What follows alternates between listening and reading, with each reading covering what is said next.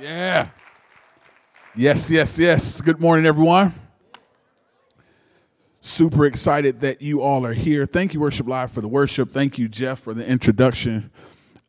He's right. He's right. It's been a minute, and I'm just so happy to be in front of you all this morning. Hey, I want to jump right into the word, okay? So we're going to look at 1 Kings 5 through 13. I'm going to read 1 Kings 19, 3 through 5, okay? So 1 Kings 19, 5 through 13. I'll read 1 Kings 19, 3 through 5. All right. If you got it, say I got it. If you don't have it, just go ahead and pull out the Bible app. Click on 1 Kings, then hit chapter 19. It takes all of 5 seconds. All right, here we go. 1 Kings 19, 3 through 5. Can we stand for the word? 1 Kings 19, 3 through 5. Then Elijah became afraid and immediately ran for his life.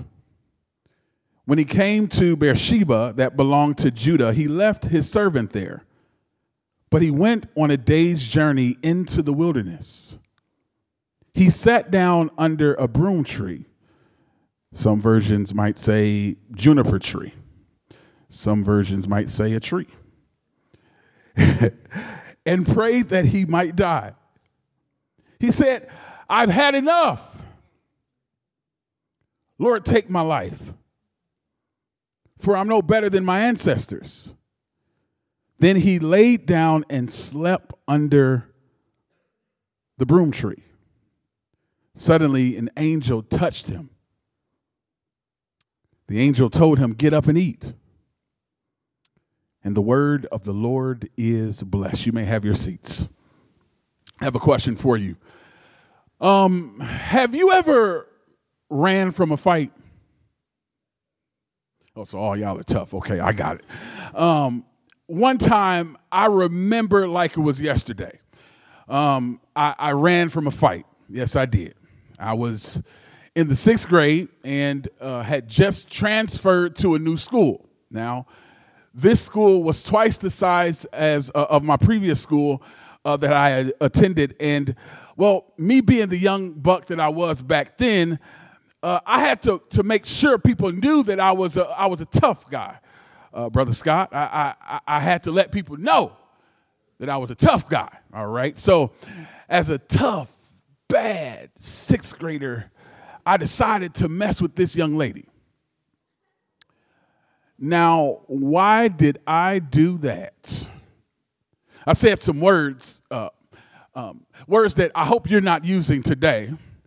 That were offensive. She then told her brother what I said. Now check this out. Her brother, I don't know, this is crazy. Her brother then told the school's toughest guy what I said. Now, let me pause parenthetically and say this. The toughest guy in the school just so happened to be the best friend of the girl's brother. And so the school tough guy, he said this to me, he said, 3:15, tell Joshua at 3:15, I'm going to handle him. If you don't know what handle means, then look it up in the dictionary. All right. I acted like I wasn't afraid, but on the inside, my everything in my being was afraid. My heart was beating fast. My hands were sweating. I was trembling on the inside. Now, after school, which was customary for us, I headed to my grandmother's house with my brother and some cousins of mine. And as I'm walking to my grandmother's house, I'm literally just about 200 steps away from my grandmother's house. I almost made it to grandma's house. But who do I see before I get to my grandmother's house? That's right. I saw the toughest guy in the school So he said something like this. He said, say what you said to my sister now. This wasn't even his sister. What is he even talking about? And I did what a sixth grader would do. What did I do? I ran. I ran for my life. Listen, I got to my grandmother's house so fast. Grandma was sitting there like, what's wrong? Nothing. Nothing is wrong. My brother stayed there. I don't know what happened with my brother and the guy. Something happened. I don't know what happened, Jeff. I'm just going to tell you I ran. So I don't know what happened. But I ran. Fear caused me to run. Now here's the truth. If we were to keep it a buck today, a lot of us struggle with fear in some ways. In fact, I was looking, I think it was a Barna report. I didn't write it in my notes, but I think it says something crazy like 91% of the people that were polled struggle with anxiety according to Barna. And I'm like, what? And you're talking about Gen Z, I think. Fear. Anxiety. And fear can make us respond in some interesting ways. Maybe your fear isn't the middle school tough guy, but it's the fear of failure, the fear of the future, the fear of rejection, or the fear of the unknown. And it may cause you to run from something that God is calling you to do, or it might cause you to run to something that God might be calling you to lay aside. Well, in this message, we find a prophet on the run. Yes, that's right. A prophet, one who had done amazing exploits for God, ran for his life because he was afraid he would die, and he ran for it. He ran. That man, he got going. You hear me? Now, Elijah is his name. He ministered during the reign of this king. This king is named Ahab. Ahab worshiped this god called Baal. And according to 1 Kings 16 and 30, dude was the biggest man out there. He did more evil in the eyes of the Lord than those who went before him. So we pick up in 1 Kings chapter 18, atop of Mount Carmel, where Elijah is in this intense battle with about 450 prophets of Baal. Both have slaughtered this bull, put it on the altar, and cried to their God to light a fire underneath. Now, the prophets of Baal went first. They went up, they were shouting, and they were dancing. They were slashing themselves with swords and spears from sundown to sunup, but no fire came. Elijah, on the other hand, built an altar of the Lord, poured water on it, and called down fire from the sky that set everything on fire. Elijah won the battle. He slaughtered the prophets of Baal.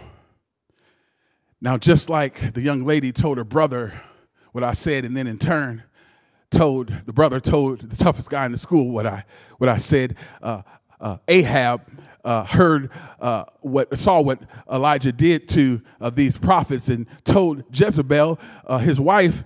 And here we are in chapter 19 of 1 Kings, where we will spend the rest of our time. In verse 2, Jezebel sends a messenger to Elijah who said, on everything I love, Elijah. Do I have any people from the chocolate community in here? Okay. On everything I love, Elijah. That means, listen, it's about to go down, Elijah. I'm taking your life tomorrow.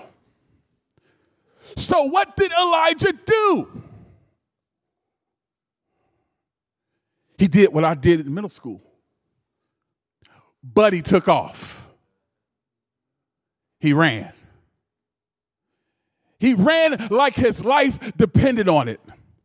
The prophet of God was on the run. Now he ran to a place called Beersheba, left his servant according to verse 3. Then he went on a day's journey into the wilderness. After this, Elijah did what any good prophet would do. He prayed. What did Elijah pray? Man, it must be something deep that he prayed. Elijah prayed, Lord, take my life. Okay, let me pause parenthetically. We have 14 minutes and 43 seconds left. Let me pause right here and say this. I love that the Bible keeps it real. Some of us don't. I'm going to talk to this side. Some of us don't keep it real, but the Bible does. Bible says that Elijah prayed, Lord, take my life. He didn't pray, Lord, you're a deliverer. You're amazing. You're wonderful. No, Lord, take my life. I'm scared. And maybe you're feeling like Elijah this morning. Exhausted, fearful, depressed. Let me say this to you as I say this to myself. God wants to meet you right where you are. He wants you to encounter him right where you are. So I want to title this text this morning, On the Run, Lessons from the Life of Elijah. And here's what you need to know out of everything that I say. God wants to encounter you and me right where you are. So, Father, in these few moments together, I just pray that you would encounter us so that we might be a people that would impact your world for the glory of Christ. We pray in Jesus' name. Amen. The first thing we can encounter, according to this text, is God's strength for your exhaustion. God's strength for your exhaustion. Let's look at the text. After being on the run for a while and praying, Elijah went to sleep under a tree. An angel interrupted Elijah's sleep. An angel was Elijah's alarm clock. That's crazy to me. Okay, back to the story. The angel told him, get up, get something to eat. He gets up, and what seems to be out of nowhere, he has cornbread and a jug of water. Okay, he had bread and water right in front of him. God provided nourishment for Elijah, and God will do the same for us. He will provide for you and give you what you need. He'll provide for you. And sometimes you will not know where the provision or resources came from, but all you can say is that was God. God does things. He makes ways where it seems like there would be no way.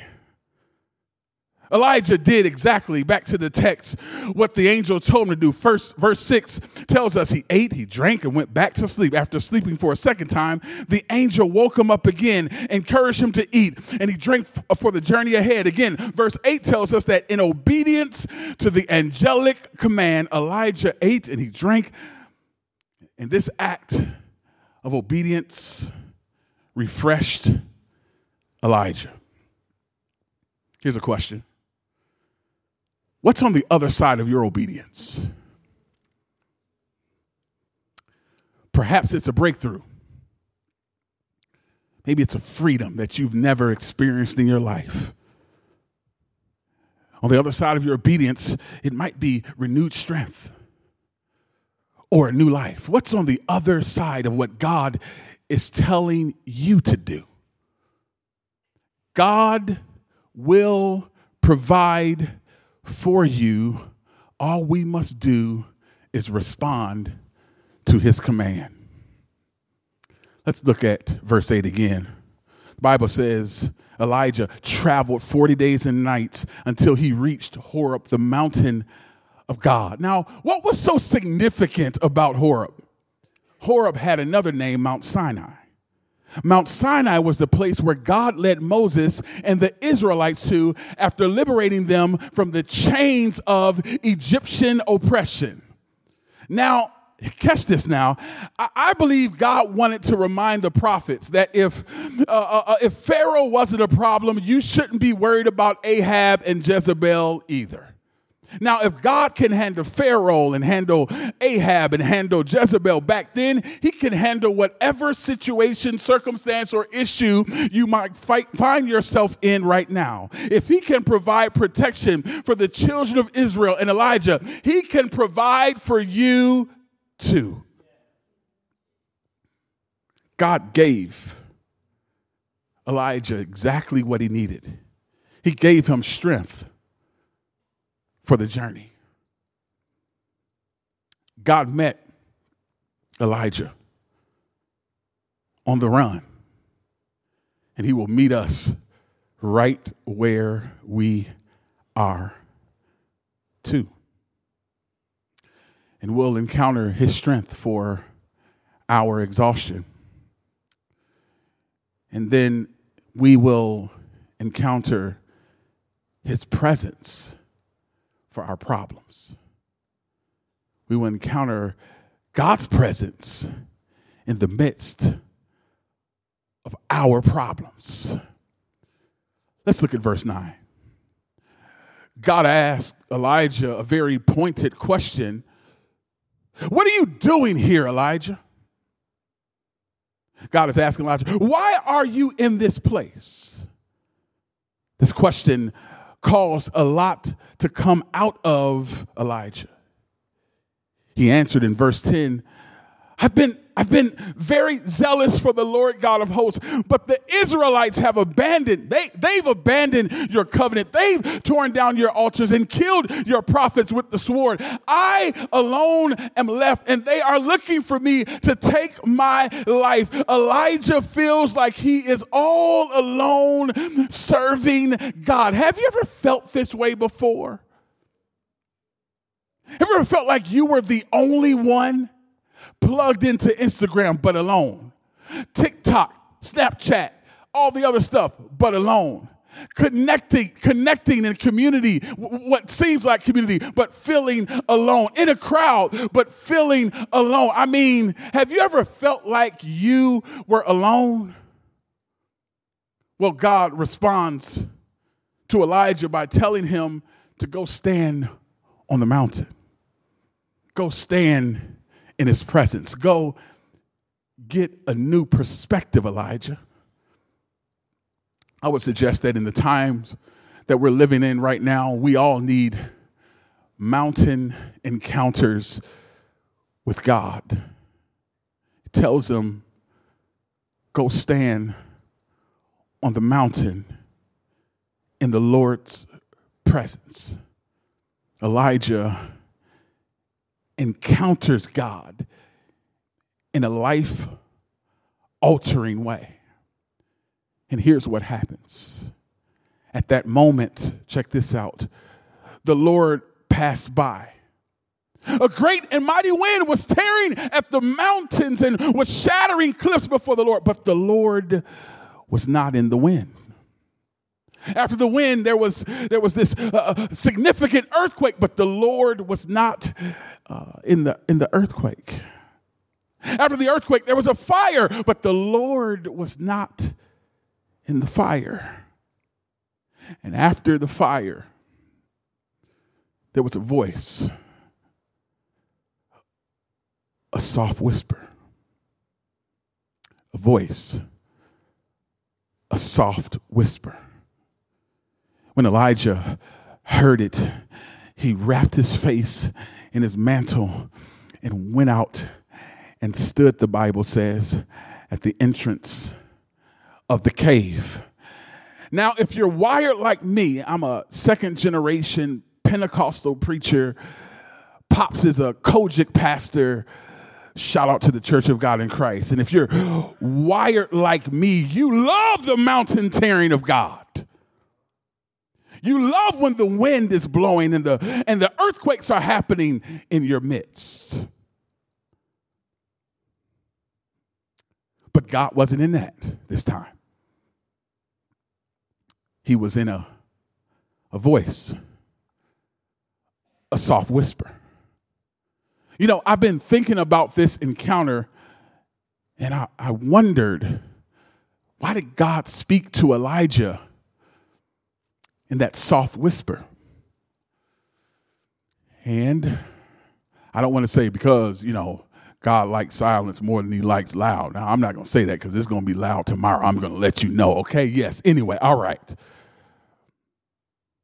I'm sure that many of us could come up with the Lord is in his temple. Let all the earth be silent. Amen to God. Yes, I understand that as well. Silence and solitude. I agree. Yes, I do. I'm sure that we can all, with our theological minds and our really brilliant selves, come up with reasons why God spoke to Elijah in this soft whisper.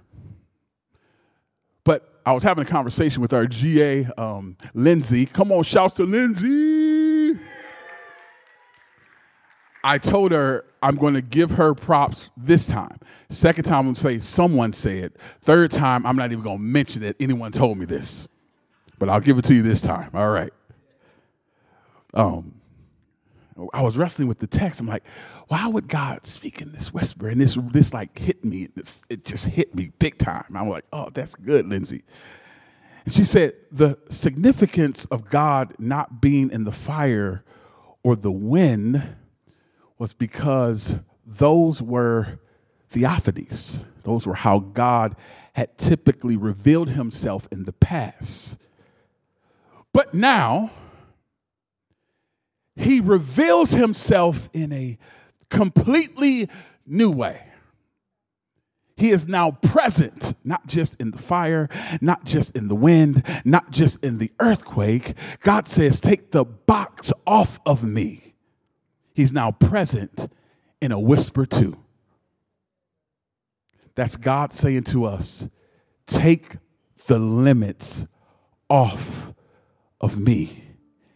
He is now in a whisper.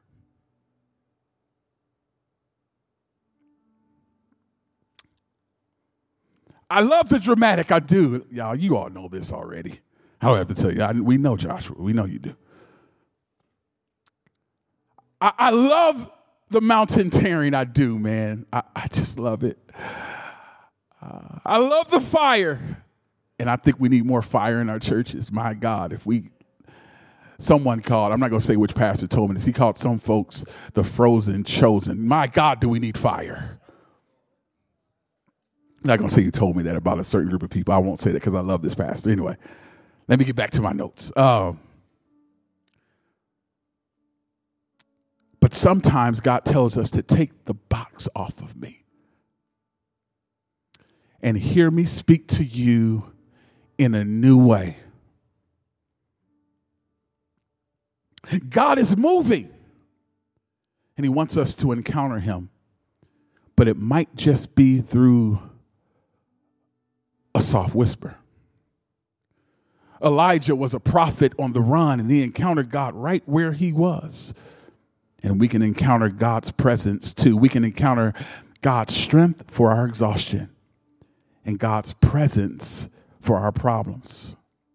I know some of us are overwhelmed. Maybe you're overwhelmed by the weight of trying to figure out what's next for your life. Maybe you're overwhelmed by exams that are coming up. Maybe you're overwhelmed by what's happening this summer. Maybe you're overwhelmed by just the semester. Maybe you're just exhausted. You're tired. You're weary. Well, let me encourage you to let you know that you can encounter God's strength and his presence. And I heard Jeff just said this. What if we can begin to encounter God's presence and be asking God throughout the rest of this week and for the rest of our days, God, show me where you're working in unfamiliar places and in unfamiliar ways. God, show me. It might not just be here in this chapel where you're moving. Show me where you're moving out there.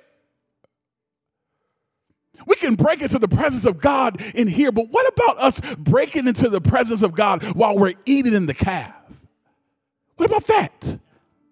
Unfamiliar ways. Ask him to help you see. Lord, help us see you at work in our community, wherever we go, just as you broke through in an unfamiliar, out-of-the-box way with Elijah. Lord, we're asking you to do that for us as well. Can you stand on your feet? We have about 5 seconds left, and I'm just going to bless you, and you can go, okay? We'll have prayer tomorrow after chapel. But I just want to bless you. Would you lift up your hands and just receive this blessing as we leave? Here's my simple prayer for all of us, including myself. Lord, I just pray that you would help us to discern the whisper today.